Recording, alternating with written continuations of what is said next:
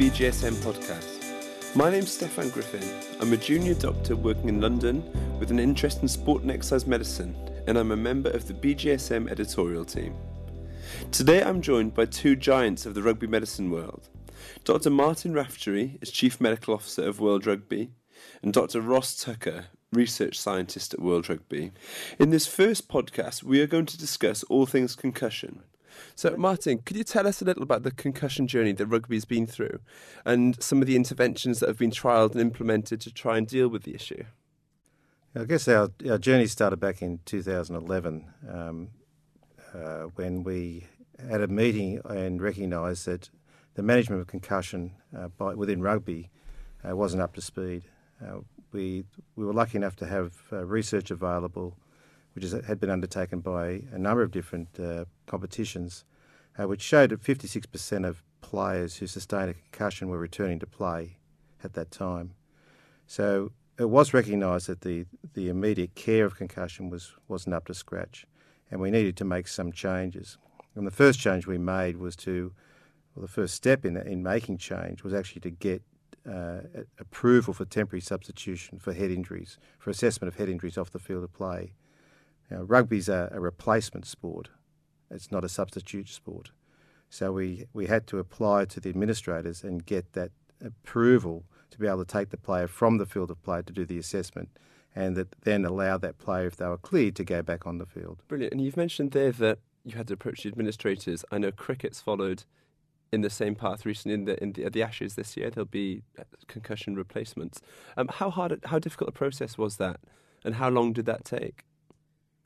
Well, it's quite interesting because people thought it was going to be difficult, but once we put forward the rationale behind it, the administrators were very supportive. And really, I think that the decision was made in November 2011, and by January 2012, we'd had approval for a trial for temporary substitution for head injuries. And in terms of the evidence supporting that change, you mentioned 56% earlier.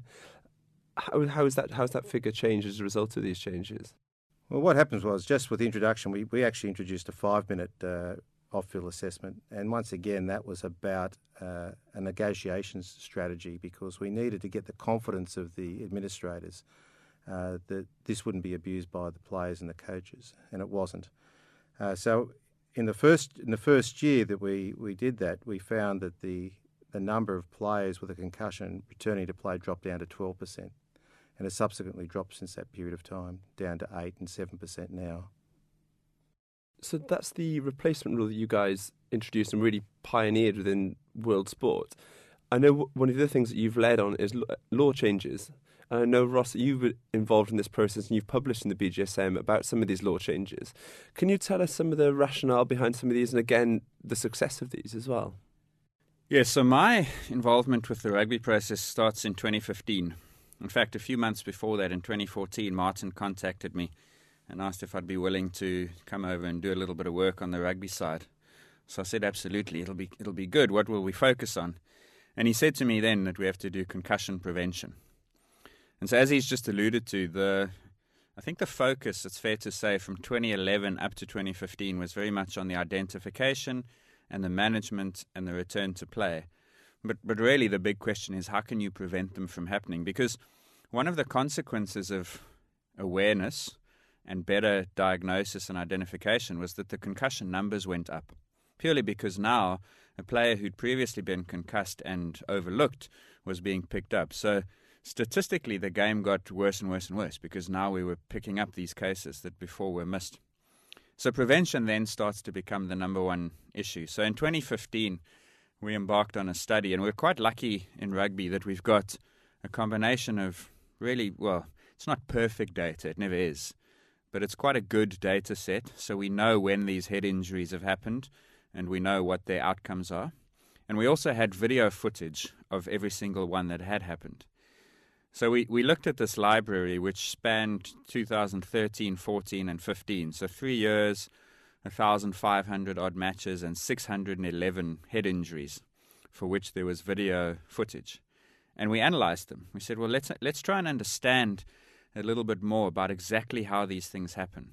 Let's try and identify what events in the match are more likely to cause a head injury. And then within those events, so now we're talking within a tackle, within a ruck, within a maul, what specifically about those tackles makes them more dangerous? And so that was the study that was done, and the analysis was obviously an enormous volume, and we had a video analyst called Ben Hester, who was really the engine of the project. He did all that work. And by 2016, we had this data set, and we were able to show that the tackle caused 75% of the head injuries, and that within the tackle, 72% were to the tackler. And that was a superficial finding, but a really important one, because it gave us reason to think differently about the problem. Because it's one thing trying to solve an issue when something happens to the other guy. It's quite different when you are responsible for the action that injures yourself. So what we did with that was, because now at this point, the scientist, me, the doctor, Martin, our job is not done, but we're now leaving our expertise, because we can gather the data, we can analyze, we can present it. But the people who have to solve the problem are the experts in the field, and that's the coaches, the players, the officials, the referees. So we sat a group of them down, what we call the multidisciplinary expert group, and we said to them, here's the picture. This is what's dangerous, this is what's safer. You tell us how we change it. And that's where the law change initiatives came from, because very briefly, we identified half a dozen risk factors, but the one that they felt would be the most effective to address, call it the low-hanging fruit, was that we'd found that when the contact is higher, in other words, when the tackler's body position is higher and he makes contact above the sternum, shoulder, head of the ball carrier, that's when the risk was the highest. And so it was based on that data and their suggestion that we introduced these law changes to try and reduce the risk. And Martin, from the implementation of those laws, I know more recently World Rugby have released the High Tackles Framework. Could you tell us a bit about how this came to be, and also then how that's going to be implemented across the game and what people might see over the next few months? I think it's important to realise that there's been two interventions which sometimes get intermingled. One is what we call a sanction framework. So when we had these, as Ross spoke about, the multidisciplinary group who got together back at the end of 2016, we said to them, how do we actually get to lower the tackle height within the game? You're the experts, you tell us what to do. They said there's probably three ways we can do it with the data that we'd given them, and Ross can talk about the data later on. But the first way was to say, let's increase the sanctions, because we think if we increase the sanctions, then that's going to get the tackle height lower. Most sanctions are given to protect the ball carrier. But as Ross said, the major person at risk is actually the tackler. So we had to say, okay, what else could we do apart from that? So our first, and they recommended to start off that the first intervention should be about increasing sanctions.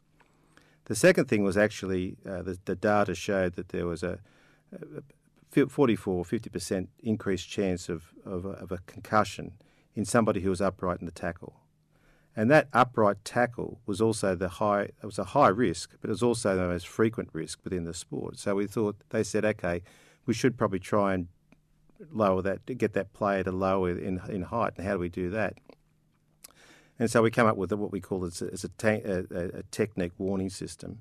And the third one was about you could actually use the law to lower the tackle height. And the opinion from that group, that expert group, back in 2016 was that would be the most difficult one to actually implement.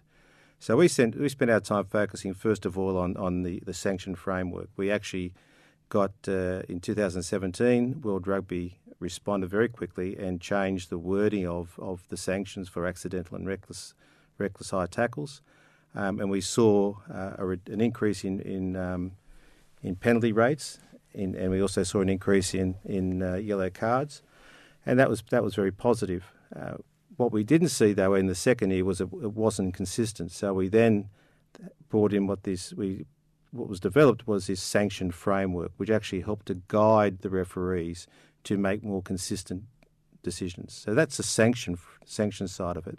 The technique side of it's about trying to protect the tackler themselves. and that is then looking at trying to get that player to bend at the waist.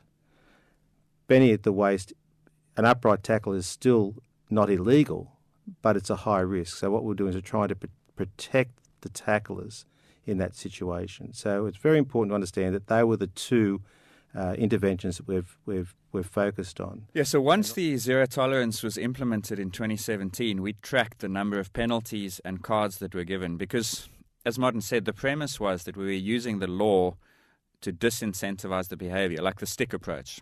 So we needed the sanction to be given more often, and when it was given, it needed to be more severe. So we tracked that, and we saw a 64% increase in high tackle penalties. We saw a 41% increase in yellow cards. So that's positive.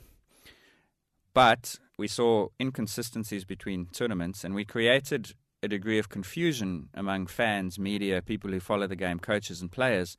And that undermines your efforts, because if you're going to change people's behavior, you need the messaging to be consistent. So we needed to fix that particular loophole, and the high tackle framework is intended to achieve that. So it is meant to give people a systematic way to evaluate a tackle. So the two people who observe the same tackle will reach the same decision. So it's very much like a decision tree that a doctor would use for diagnosis, or that a pilot would use to fly an aeroplane. And the hope is that achieves its results. So that was used for the first time at the Under-20 World Championships recently in Argentina, and it'll be used at the biggest stage of all now in the World Cup. And unfortunately, people will see more penalties, they will see more yellow cards, they will see more red cards. But the early evidence that we've got is that the global concussion numbers since this initiative have started to trend downwards.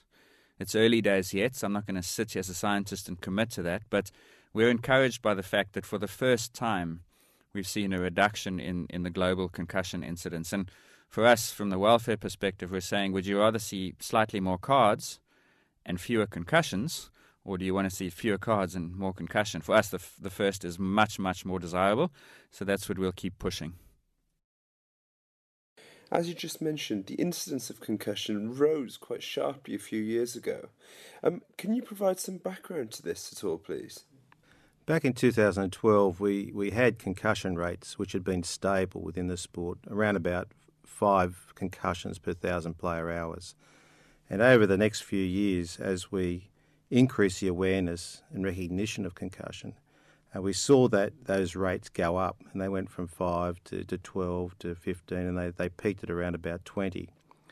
And we believed that was related purely to an increased awareness. And the reason we can say that was because we also, at the same time, were tracking other traumatic injuries occurring in the sport. And some people were saying, the concussion rates are going up because the sport's getting more dangerous. And the answer was that wasn't true. Overall, injury rates were stable. And what we looked at when we looked at other traumatic injuries over that same period, we saw them actually coming down. So one was stable, and the other 2 or 3, which looked at things like shoulder problems, we looked at knee injuries, we looked at hematomas, etc. And all those injuries, other traumatic injuries, were coming down, so it had to be related to an increase in awareness. So we thought that was a positive rather than a negative. We'd actually been able to see an increase in awareness, so we recognised it.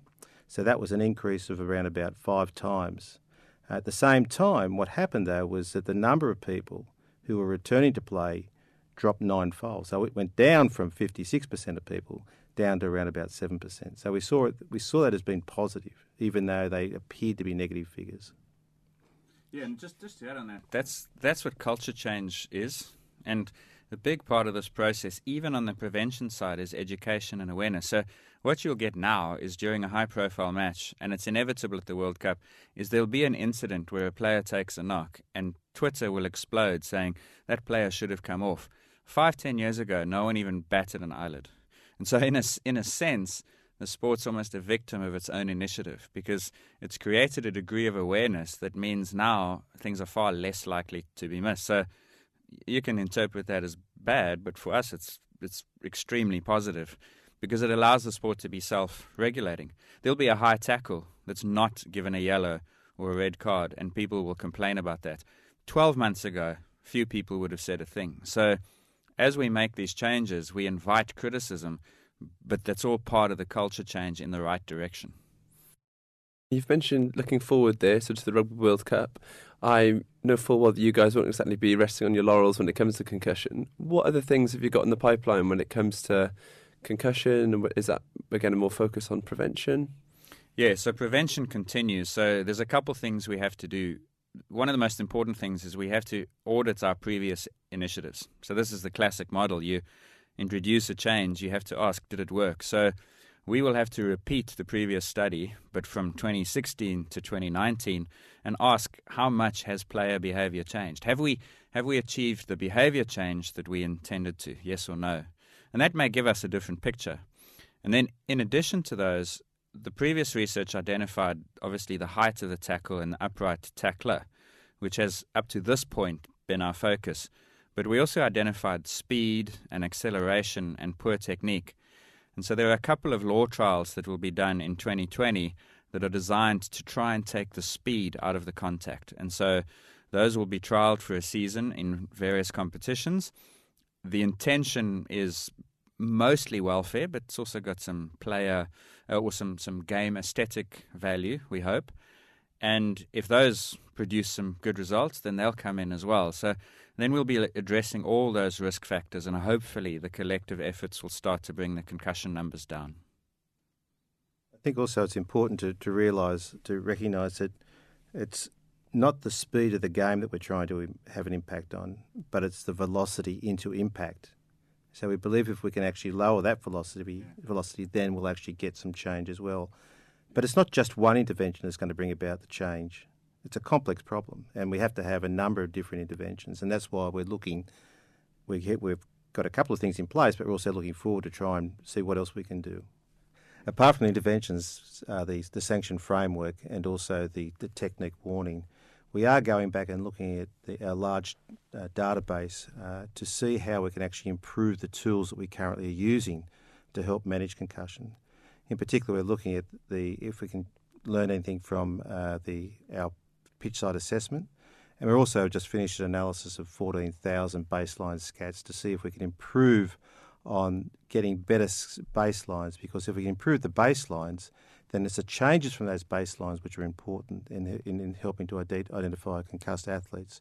So that data will help us to improve the management of those concussions as well.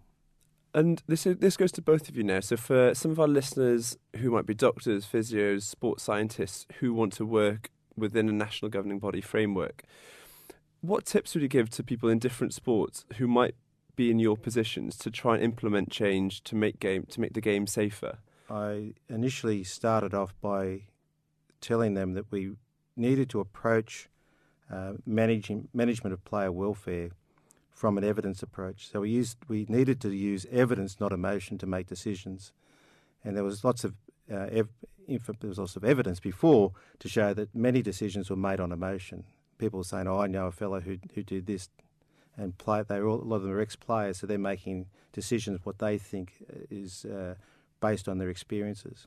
So it's important, and you often read that in the newspaper. People say, either individual athletes or maybe even individual doctors say, "My belief is this." And the question is, well, what's that based on? It's a belief of their own belief. That's fair enough, but it's not evidence. And so that's the one thing, is to really make sure that you have strong evidence when you make decisions.